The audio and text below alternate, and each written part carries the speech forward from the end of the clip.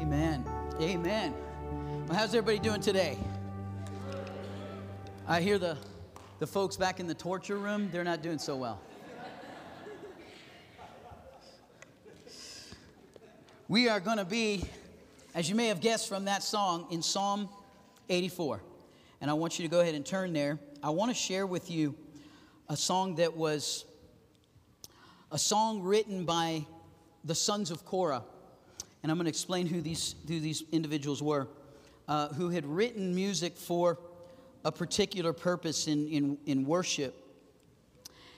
And how that applies to us today. One of the things I say over and over and over is that every Old Testament story has a New Testament application.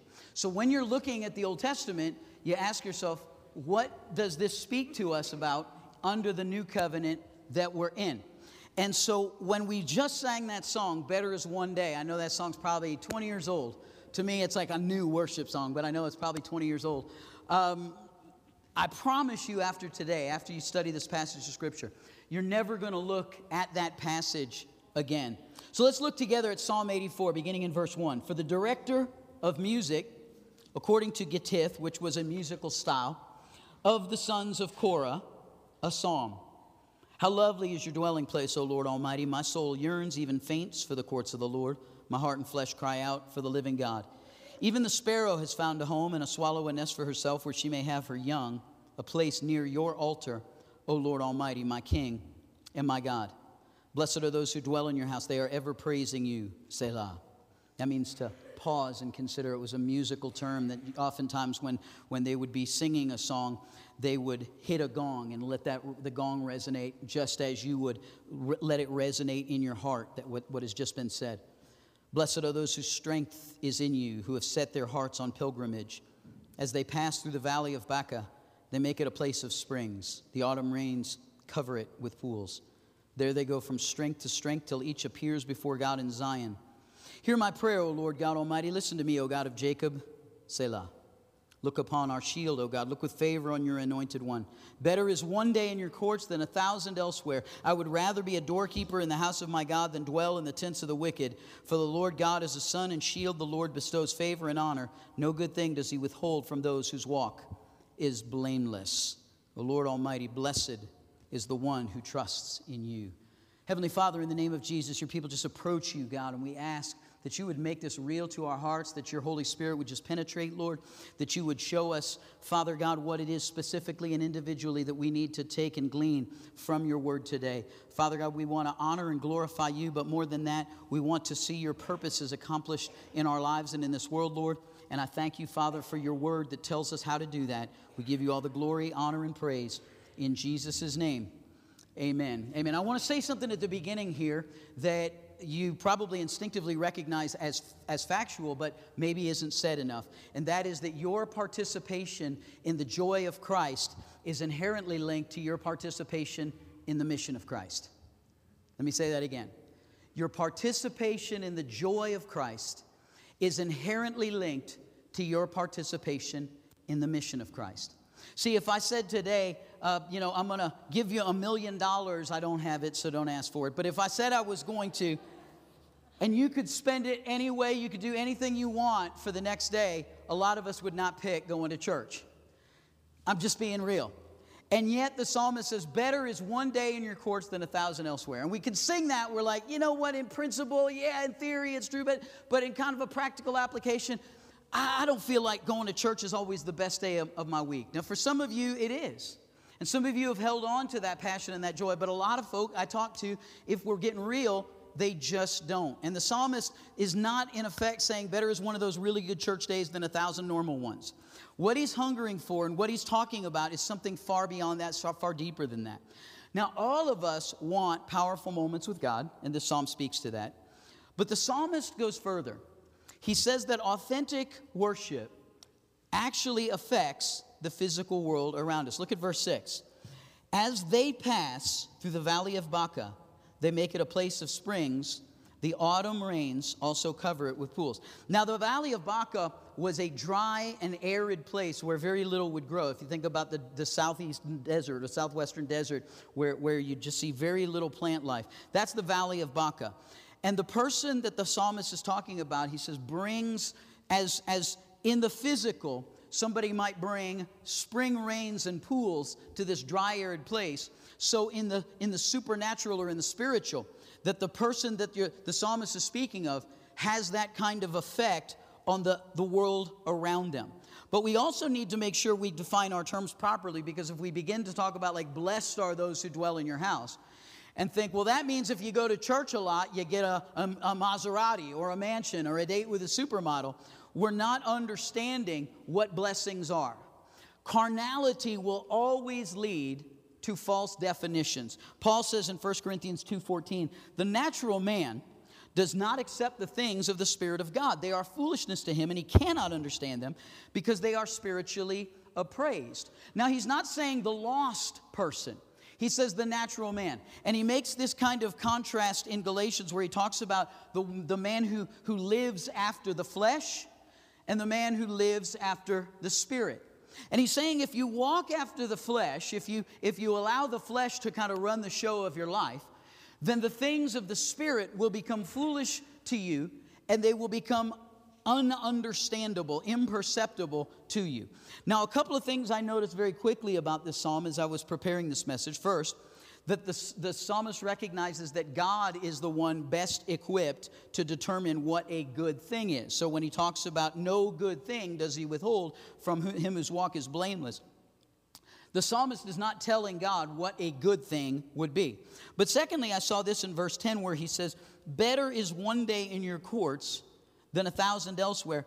I would rather be a doorkeeper in the house of my God than dwell in the tents of the wicked. And it made me wonder, what is the necessity of a doorkeeper in God's house? Why does the psalmist focus our attention on this position in the midst of such a passionate plea? To answer that, you have to have a basic working understanding of the context of the psalm. Now, it says that it was written by the sons of Korah. These were Levitical descendants of Korah, appointed by King David for the temple liturgy and worship. These guys wrote some of the songs we still sing, like As the Deer Panteth for the Water. If you go through the Psalms, you'll see that these guys wrote some of the songs we just sang. One of the songs they wrote, 3,500 years ago. And so that is the first thing that this introduction tells us about the psalm. It says that it's for the director of music. Here's the musical style, but it's of the sons of Korah. They would have used temple imagery as they wrote, as in verse 4, blessed are those who dwell in your house, they are ever praising you. Now, obviously, we get a picture of the priests ministering, but it goes beyond that. They are writing worship by appointment of the king, for use by the king, but also influenced by King David, the master psalmist. And they choose their imagery based on that, meaning they chose the position of a doorkeeper, not a cupbearer, not a cook. They chose the position of a doorkeeper to best contrast carnal, flesh-satisfying living. A doorkeeper, if you think about a door in the back of the church, right? If you have a doorkeeper, they are the farthest person away from the action, so to speak, and yet still in the room. And what did Jesus tell us about when you get invited to a wedding feast, take what? The lowliest position. And so here the psalmists are saying, I would rather be a doorkeeper in the house of my God than dwell in the tents of the wicked. Now to the reader at that time, they would have understand the ones who were the wicked, and the psalmists write about this, Job speaks about this, the prophets write about this. God, why do you bless? Why is it that the wicked seem to have so much? Why do they prosper? Why do they seem their children are well fed? They're sort of like they're fat, dumb, and happy.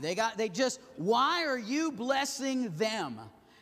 Even the prophet asked, Lord, I get it. We're sinful, and your judgment and your wrath is going to come against us. But why would you use a nation that is more sinful than us to judge us?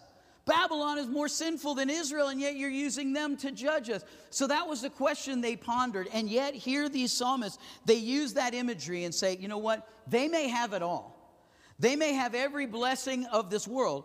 I would rather be a doorkeeper in the house of my God. In other words, in simple plain English, I would rather hold the door for others to come into the presence of God than satisfy my own earthly desires.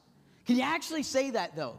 Can I actually say, I would rather hold, because so many of times we come to the church and we say, God, I just need to get something. Can you actually say, and I've had people say, you know what, I'm leaving that church, I just don't get anything. Now, I get it if nothing is being fed to you. I understand that. I'm not criticizing that. But the mindset itself is obviously self-focused. Now, if I'm very, very hungry or even hangry, obviously, I'm focused on I got to get this need met. I get that. Not diminishing that truth. But if we constantly come into the presence of the Lord saying, God, I need to get, it's about me, right? I want to get something out of this. I need to get, can we get to the place where we say, God, even if I don't learn another truth, even if I don't receive another blessing, think how blessed we all are, right? We're all in this place. We're warm. We have food in our stomach. We have people around us that love us. Man, can we get to the place where we say, God, if you don't bless me at all today, just use me to encourage others. Use me to open the door to others. See, if I went to a store, you go to like a really fancy store, fancy hotel, do you know they have somebody at the door, their only job is just to open the door for customers? But what would happen if you got in and they said, you know what, you just didn't buy enough, and they held the door shut when you wanted to leave? You'd be like, man, this person don't care about me. This person acts like they're here to serve me, but they're really just only interested in themselves. Doesn't that sound like what the world says about the church? They don't really care about me. They just care about them. They just want to grow their church. They just want money. They just want what's in my wallet. And the world has gotten that impression. Look, when people say, hey, why does the world hate the church so much? I say, well, I'll tell you one thing, it's not. It's not because we're preaching such a blunt, bold message that they're afraid of us. The 21st century church is not preaching anywhere near the bluntest, boldest message that the church has ever preached. I was talking this earlier about the church in the book of Acts. And the Bible actually says that the people were afraid to join the church. It said everybody held them in honor, but they were afraid to join them. Now, if you look in the book of Acts, you see the story of Ananias and Sapphira, and they lie to the Lord, and they're struck down at the altar, right? Now, imagine you're coming in like to the 11 o'clock service, right? And I'm just dragging a body out, right? Morning. What's going on? They lied to the Lord. God struck them down in the 9 a.m. service. Come on in. Greetings, right? Welcome. I'm out, right? The Bible says that the people were afraid to join them. But it says, nevertheless, the Lord added daily to the church, such as those who would be saved. And what that tells me is, and this is something that shocks people's ears when I tell them this, but nowhere in Scripture does the Bible say the church's job is to save people. We're to preach. We're to witness. We're to live it out. We're to exemplify. But the only one who saves, and Jesus made this explicitly clear, no one comes to me unless he's drawn by the Father. Flesh gives birth to flesh, but only spirit can give birth to spirit. That's God's domain. Radical transformation, new life, new birth, that is because the Holy Spirit draws us to him. But the church's job is what? Go ye therefore into all the world and make disciples. God is assuming, and he's making it clear, I'll do my job. You never have to beg God to do his job. He will always be God. He will always draw souls. Right now, all across this area, souls are being drawn to the Lord. And what God is looking for is a church that he can draw them to and connect them with so that we will make disciples. And so this psalm isn't necessarily just an Old Testament call to hunger. It's a rallying cry for ministry in the church. Jesus said this, I will give you the keys of the kingdom of heaven. Now, when I got called to pastor here, one of the first things they did was they gave me a bunch of keys. I said, what am I going to do with all these keys, man?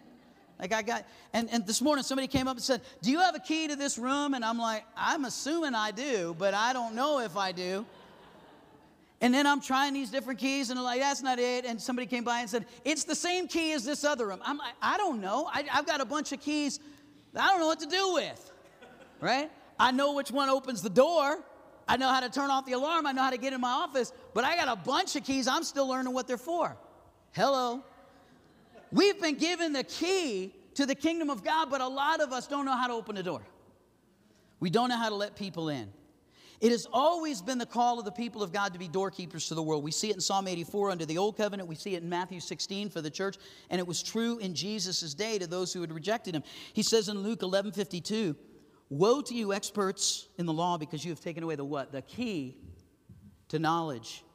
You yourselves have not entered, and you have hindered those who are entering. They have the key. God gave them the key through the Word of God. But not only do they not use it to open the door, they're not gatekeepers, they're bouncers. They're keeping people out. So let me give you the first principle of key-holding worship. First of all, doorkeepers aren't just there to regulate the flow of traffic, they're there to facilitate it. They're not just there to regulate the flow of traffic, they're there to facilitate it. I believe many churches are wearing themselves out with prayer, fasting, and worship, seeking after the glory of God, and they're not seeing it because their motives and desires aren't right. What did James say? You have not because you ask not, and when you do ask, you ask with what? Wrong motives. You ask with wrong motives. And I've seen this to be true over. People come down, they want a specific gift, but they want it for themselves. Jesus said, my Spirit will come upon you, and you will what? Be my witnesses. If you're asking God of something, you have to want not just the hand of God, but the heart of God. I saw a pastor actually put up, he goes, so many of us are asking for the hand of God and giving him the finger. It's true. You cannot ask for the heart of God and say, God, I want your glory. I want all this. But Lord, don't use me for your mission. Don't use me for your purposes. Don't use me for your glory. We can't do that. Doorkeepers have to be facilitators to worship. And like I mentioned my friend Bruno Spada a few weeks ago, pastor in Mystic, Connecticut. And he came to a service we were having. And people were just at the altar, and you could just see worship going on. And there was just this authentic spirit of the move of God and people yielding to him. And he turns to me, he says, Dave, you must be fasting a lot. And I had to admit, at least to myself, not really. I probably need to, but that's not why. See, we can fast and we can pray all we want. But if our hearts aren't right before God, if we don't want what he wants, if we're asking for something but saying, but Lord, I don't want to do what you want me to do, we're not going to get what he has for us. We're not going to walk in those blessings. Look at verse 11. No good thing does he withhold from those whose walk is blameless. Blameless, it means to be right before him. We want to fill churches. We want to experience blessing. But what would you say, like I said, about a doorkeeper who only wanted to facilitate traffic in one direction? Or one who comes up and says, hey, what are you going to buy here? How much will you spend? Are you going to make it worth me opening the door for you? Wow. Imagine going to a hotel. Imagine going to a nice place and having a doorkeeper say, are you going to make it worth it for me to do my job? You'd probably never go back to that store again because you'd think this guy just wants my money so he can keep his job, but he certainly doesn't have the heart of a servant. And like I said, that's what too many people are saying about the church.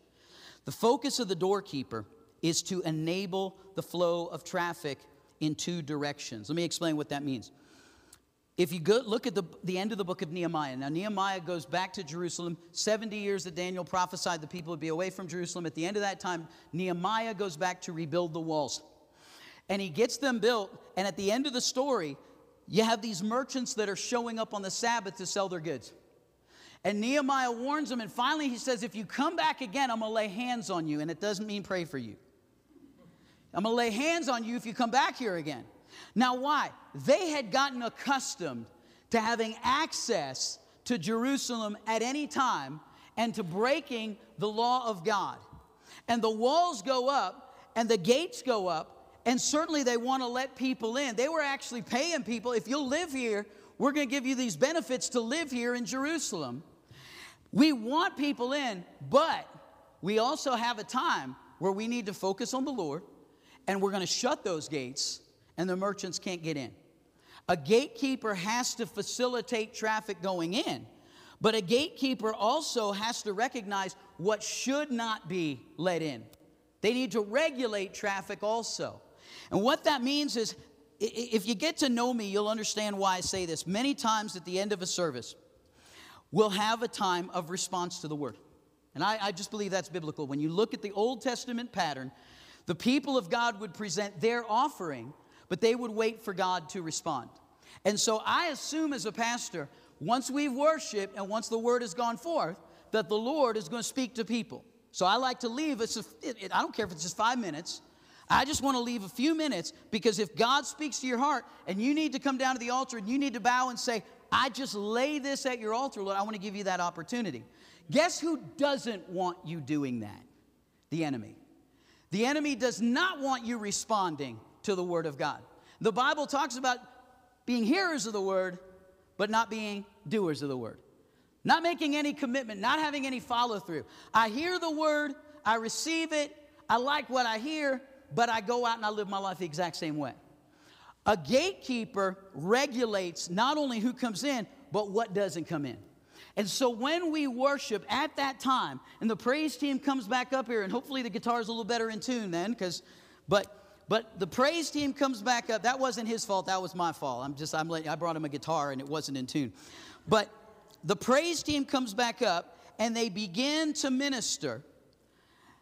The enemy at that point wants to shut down whatever the Holy Spirit is saying. The enemy wants you thinking about coffee or lunch or the game or anything else or your agenda or your calendar, anything else but what God is saying to your heart at that moment. But we have the capacity to not only open the doors of heaven, but to bind the enemy. If we facilitate and we create an atmosphere of worship, let me tell you what, that is toxic to the enemy. He hates real worship. He hates the atmosphere of worship. He doesn't want to go. Now, he'll come on in when there's no real worship. He'll come in if we're just hanging out. But man, when we decide and we purpose to really go after God and invite the presence of the Lord, the enemy flees. He wants nothing to do with that. So we need to understand that part of our role is helping people and creating an atmosphere for them to be free of what would bind them. See, I've been around charismatic Pentecostal churches 30 years or so. I've seen all kinds of craziness, foolishness. Spell Coca-Cola 10 times fast and you're speaking in tongues or something like that. C-O-C-A-A, right? Spell Hyundai. H-Y-U-N-D-A-I. Just nutsies. I have a friend, he's pastoring a mega church, and he named his pet rabbit Icky Mo Shandai because he heard so many preachers coming down the aisle saying that. This kind of stuff is what diverts us and distracts us from what God really wants to do. I'm not diminishing any spiritual gift when using authentically, but what God is after is transformation. God wants to transform your marriage. He wants to transform your heart. He wants you radical and passionate for Jesus Christ. He wants you burning with fire when you walk. You're like, give me a sinner. Let me find somebody, right? You just want to be a witness. You want to be somebody that just talks about Jesus. And remember when you first got saved and you were like that? And somebody could be talking about pepperoni pizza and you'd figure out a way to turn the conversation around to Jesus. And you didn't know how you did it, but it would always end up. And you lost some friends that way. And some people pushed you away because of that. But you couldn't help it. And that's what the disciples say in Luke. Didn't our hearts burn within us when he walked with us and talked with us on the road? When you get into the presence of Jesus and you truly open the door for the presence of the Lord to come in, he'll transform kids. He'll transform marriages. He'll break addictions. That's what God does. That's who he is. And if we, like the psalmist, direct our desires for God's presence to turn us into gatekeepers, we don't have to worry about church growth. For everybody who walked away, for everybody who was bugged, for everybody who was offended. Man, I remember once I was preaching and just the presence of the Lord was just so thick. It was just really thick. It wasn't anything weird or anything. It was just heavy. And people were just under the anointing of the presence of the Lord. And I saw this lady get up and walk out. She'd come with another woman. This is in Massachusetts. And I went up to this woman at the end, and I said, this woman who walked out, something offended her. I hadn't seen her before. She offended by the message. She said, no, she's into Wicca and witchcraft. And that scared the tar out of her. When the presence of the Lord came, it just caused her to run. There was a famous preacher. His name was F.J. Lee. And if you've ever heard of Lee University, some of y'all watch like the a cappella shows or whatever. They've been on there 2 or 3 times.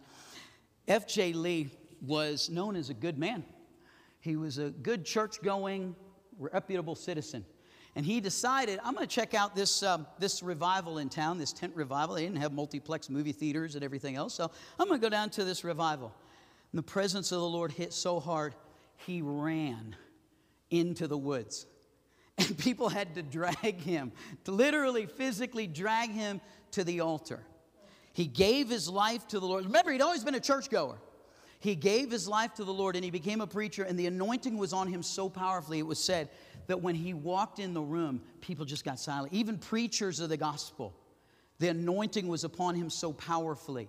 Finney was like that when he would preach the revivals in upstate New York in the Great Awakening in that time period. Jonathan Edwards, it was said that he could just walk into a room and change the atmosphere. And that's what Psalm 84 says. When they pass through the valley of Baca, a dry place, a place where it's unspiritual and there is no move of God, they turn it into a place of springs. The living water begins to flow. And that's what God is calling us to be. God is not calling us to be spectators. God is not calling, I'll probably come to the Turkey Bowl, but I'll probably watch. I'll probably catch all those passes that go 20 yards over everybody's head, whoever's throwing those balls, right? I'll just field those. But God doesn't call us in the spiritual to be spectators. He calls us to be on the field. He calls us to play the game. He calls us to be the ones that He says, I'm putting you in. And in order to do that, we have to be transformational people. We have to be people that have not only had God work in our lives, but also people that can go out and transform the world around us. I remember I was at a meeting of some, it was for the town for something about the church. And I was backing out my car, and I had my window down. And somebody on the other side started backing out, and they weren't paying attention, and they almost hit me. And one of the guys on the council said, Jesus Christ, right? And then he saw me, oh, I'm sorry, Pastor. I'm like, you don't have to apologize. Just don't get upset if I start praising. you can say his name all you want, but we about to have church if you keep it up.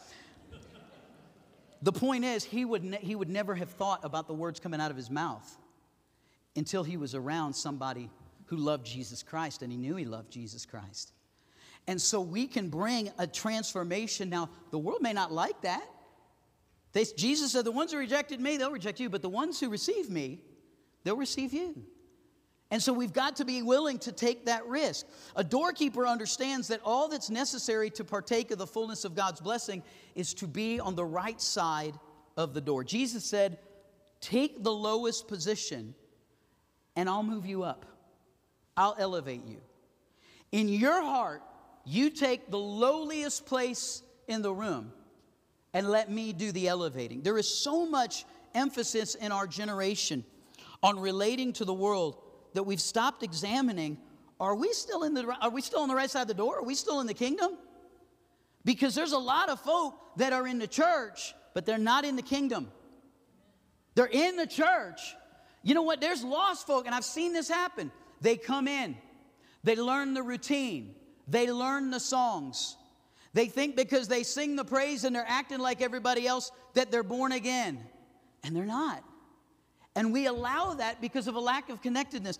There was a woman who called me. She was going to a church, probably 1,500, 2,000 people. And she calls me up and she says, and she ended up coming into our church eventually, but she said, I'm really sick and I'm dealing with this and I'm having these problems. And I said, like I do, well, do you go to any church? Right? If somebody calls here, we have that happen all the time. People ask for help and they'll ask for assistance. The first thing we ask, do you have a home church? We're not judging you, but if you have a home church, I'd like to partner with that pastor. I'd like to talk with that pastor. What can we do together to help this person's situation? And so she says, yeah, I go to such and such a church. And I thought, well, goodness, this is a church with vast resources. Why are you calling this little startup church? We probably only had our doors open 18 months. Why are you doing that? I said, isn't there anybody there that you can pray with? Isn't there anybody there you can talk to? She said, I don't really know anybody there. And I said, how long have you been going there? Oh, about 8 or 10 years. See, we've created an environment where we're disconnected. And what does Paul say? We're supposed to be a body that's connected to one another. I have 2 friends that are one-legged preachers. I'm not making this up. I have 2 close friends. One was my associate pastor. And they can, and I remember when my kids were little and one of them was walking with one of his prosthetic legs to get it fixed. And I said to my kids, see, after your little baby teeth fall out, then your baby arms and baby legs. And, and they're like freaking out. Like, and that leg functions, right? It helps them stand. But if you can take it off to go swimming, it's not a part of your body. It can be useful to the body, but it's not an actual part of the body. The body is supposed to be so connected that we're just indivisible. The enemy cannot divide us. And that was actually Peter's ministry. Remember when he fell? And Jesus said, Satan desires to sift you. And the Greek there was plural. Satan desires to sift you. But Peter, I've prayed for you. Singular. And when you have turned back, strengthen the brethren. Strengthen your family in Christ. Because the enemy is not going away. Anybody think the enemy just leaves you alone when you got saved? Anybody thinks that he doesn't want to come into this church and disrupt things? Anybody think he doesn't want to mess with our worship? Anybody think he doesn't want to, that he's cool with husbands and wives getting saved and children just getting turned around and getting fired? Absolutely. Absolutely he's not. But what we have to recognize is that we have been given the power to bind him. We've been and it's not just by speaking some magic formula. So many times people just throw in the name of Jesus onto something as if that works magically by throwing his. That's not how it works, guys. In the name of somebody meant to do something in the place of another individual. So if Daniel goes and he buys 9-gauge guitar strings or 10-gauge guitar strings once a month, every month from a specific music store. And one day he's sick and he calls me up and he says, Pastor, can you go down and get my order of strings? And I walk in and I say, hey, I'm here for Daniel Custer. Can you give me a set of 11-gauge guitar strings? They're going to look and say, that's not what he uses. That's not what he uses. To go in the name of Jesus means to go under his authority and go with his mission. And doorkeepers understand that. See, the gate isn't just some door that people have to go through. The gate is Jesus Christ himself. Listen to this verse in John 10:9. Jesus said, I am the gate. Whoever enters through me will be saved. He will come in and go out and find pasture. Now, this is interesting because when you listen to Psalm 24:7, listen to this passage here. Lift up your heads, O ye gates, you ancient doors, that the King of glory may come in. Who is this King of glory? The Lord strong and mighty, the Lord mighty in battle. Lift up your heads, O you gates. Lift them up, you ancient doors, that the King of glory may come in. Who is this King of glory? The Lord Almighty, he is the King of glory.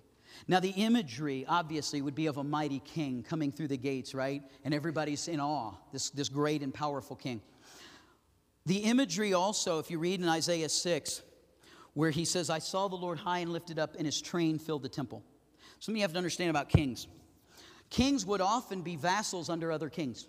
We see this at the end of Israel's history, where Nebuchadnezzar comes in, and he places a different person on the throne of Israel. He changes his name. Now, that person is still king over Israel, but he's under the authority of Nebuchadnezzar. So you had to be careful in that position, because if you made your train too long, or if you made the trappings of your throne room too great, you would be making a statement, I am the most powerful king. In other words, you're inviting battle. You're inviting battle. I'm more powerful than Pharaoh Necho of Egypt. I am more powerful than Nebuchadnezzar of Babylon. You'd make your train so large. Well, what is Isaiah 6? I saw the Lord, and his train filled the temple. There was no room. There was no place in the temple that was not covered with the symbol of his authority and his majesty. And Psalm 24 says, who is this? This King of glory. Open up the gates so that the King of glory, may come in. I'm feeling the Spirit right now. Open the gate so that the King of glory may come in. God wants entrance into this place too. The Spirit of God wants entrance, and what we can do is we either create an atmosphere that better facilitates the entrance of God into this place, or the entrance of the devil in this place.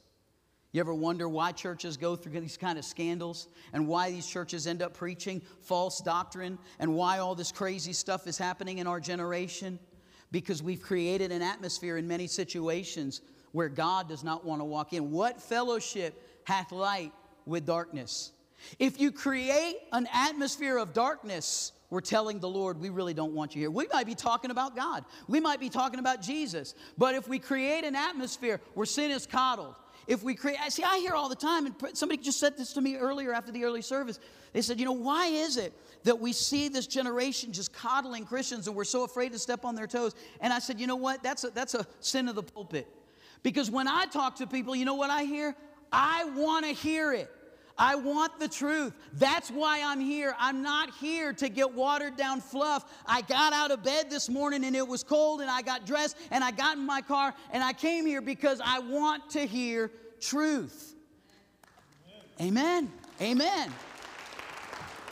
Because I apologize if you just got lost and came in here and you thought it was like a library or something. I'm sorry. I apologize to you.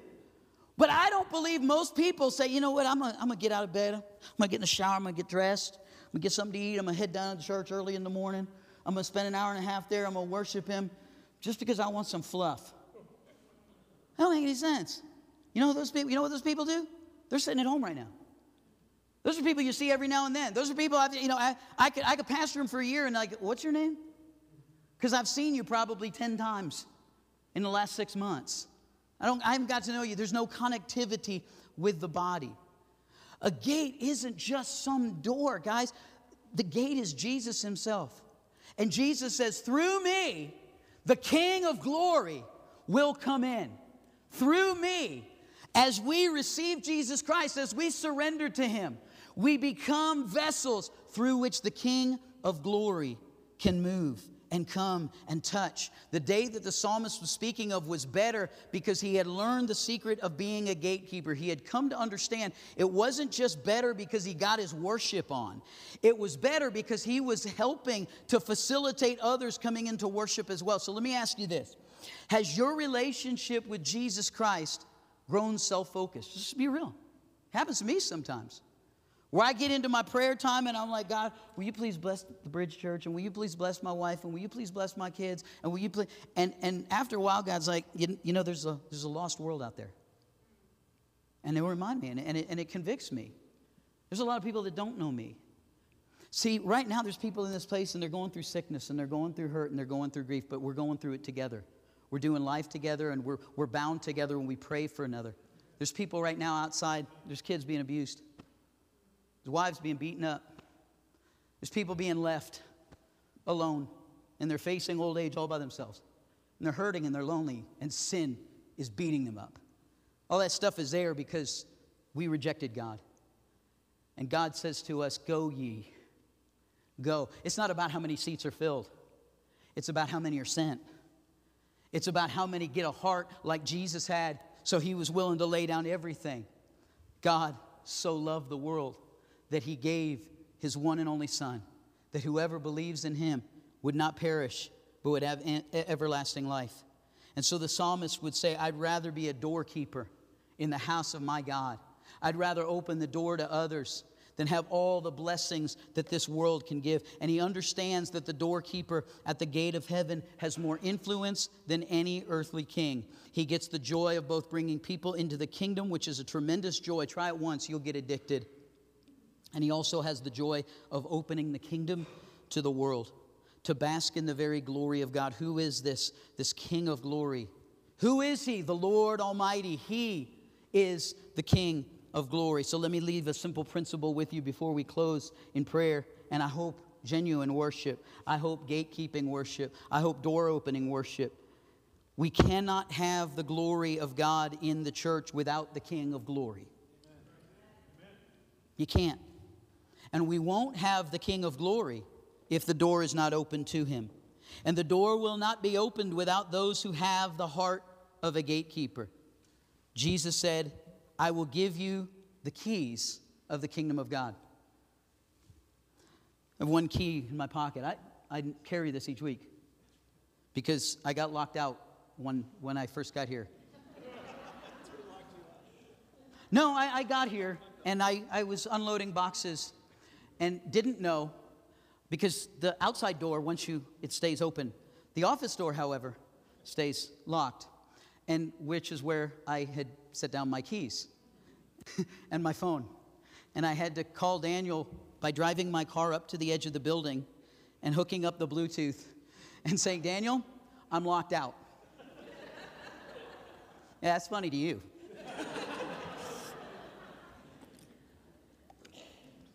You know why I called him? Because he had the key. You know why God will call you? You have the key. You know why the world needs you? Because you have the key. The enemy's agenda is to get you content with just coming to church, and then get you content with coming less and less, and then get you content with being connected less and less. God, his agenda is absolutely the opposite. Jesus said, I pray for them that they may, man, this is radical, that they may be one, even as we are one. Wow. That the same kind of unity that the Son has with the Father, that we would have in the body of Christ. And Jesus prayed that prayer. And if there's anything I know, the Bible says that the fervent prayer of the righteous man is powerful and effective. And there was no one more righteous than Jesus Christ. So if Jesus Christ prayed for us to be unified like that, I know it's possible. If he said he's given us the key, he's given us the key. Will we open the door for the world to come in? Will we open the door for the presence of the Lord to enter into the kingdom that he's created, into the church that Jesus said, I'm building? Will we open the door?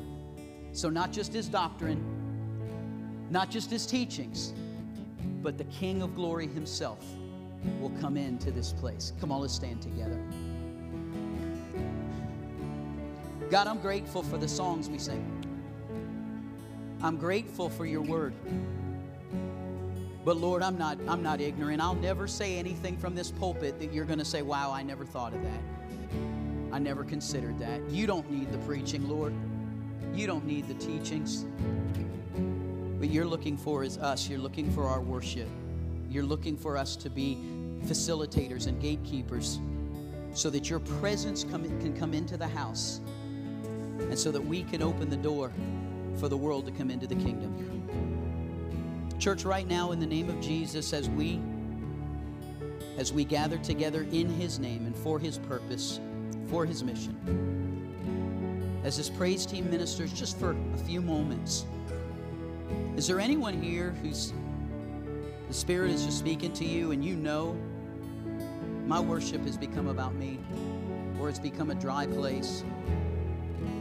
It's not a liquid place. It's not a fertile place. It used to be, but it's not. The Lord is inviting you to a place of restoration. He's inviting you to drink deeply of the living water. No sin keeps you away. Jesus taught us that when he spoke to the woman at the well. No matter how deep our rebellion may be, or even our apathy, God invites us to drink deeply. And if you need to take a drink, if you need to say to God, Lord, I need to be refreshed. Lord, I need to be transformational. Lord, my worship has become more about me and my kingdom than about you and yours. I want to open this altar up for anyone who would become the vessel in the hands of God and who would be willing to take that challenge. Lord, make me a gatekeeper and use me to open the door to others, whether it's witnessing to somebody this week, whether it's sharing my testimony, whether it's inviting them to church. Lord, connect me with somebody. Transform my heart so that I can become the vessel for your purposes in this generation. If that's you, I want to pray with you today.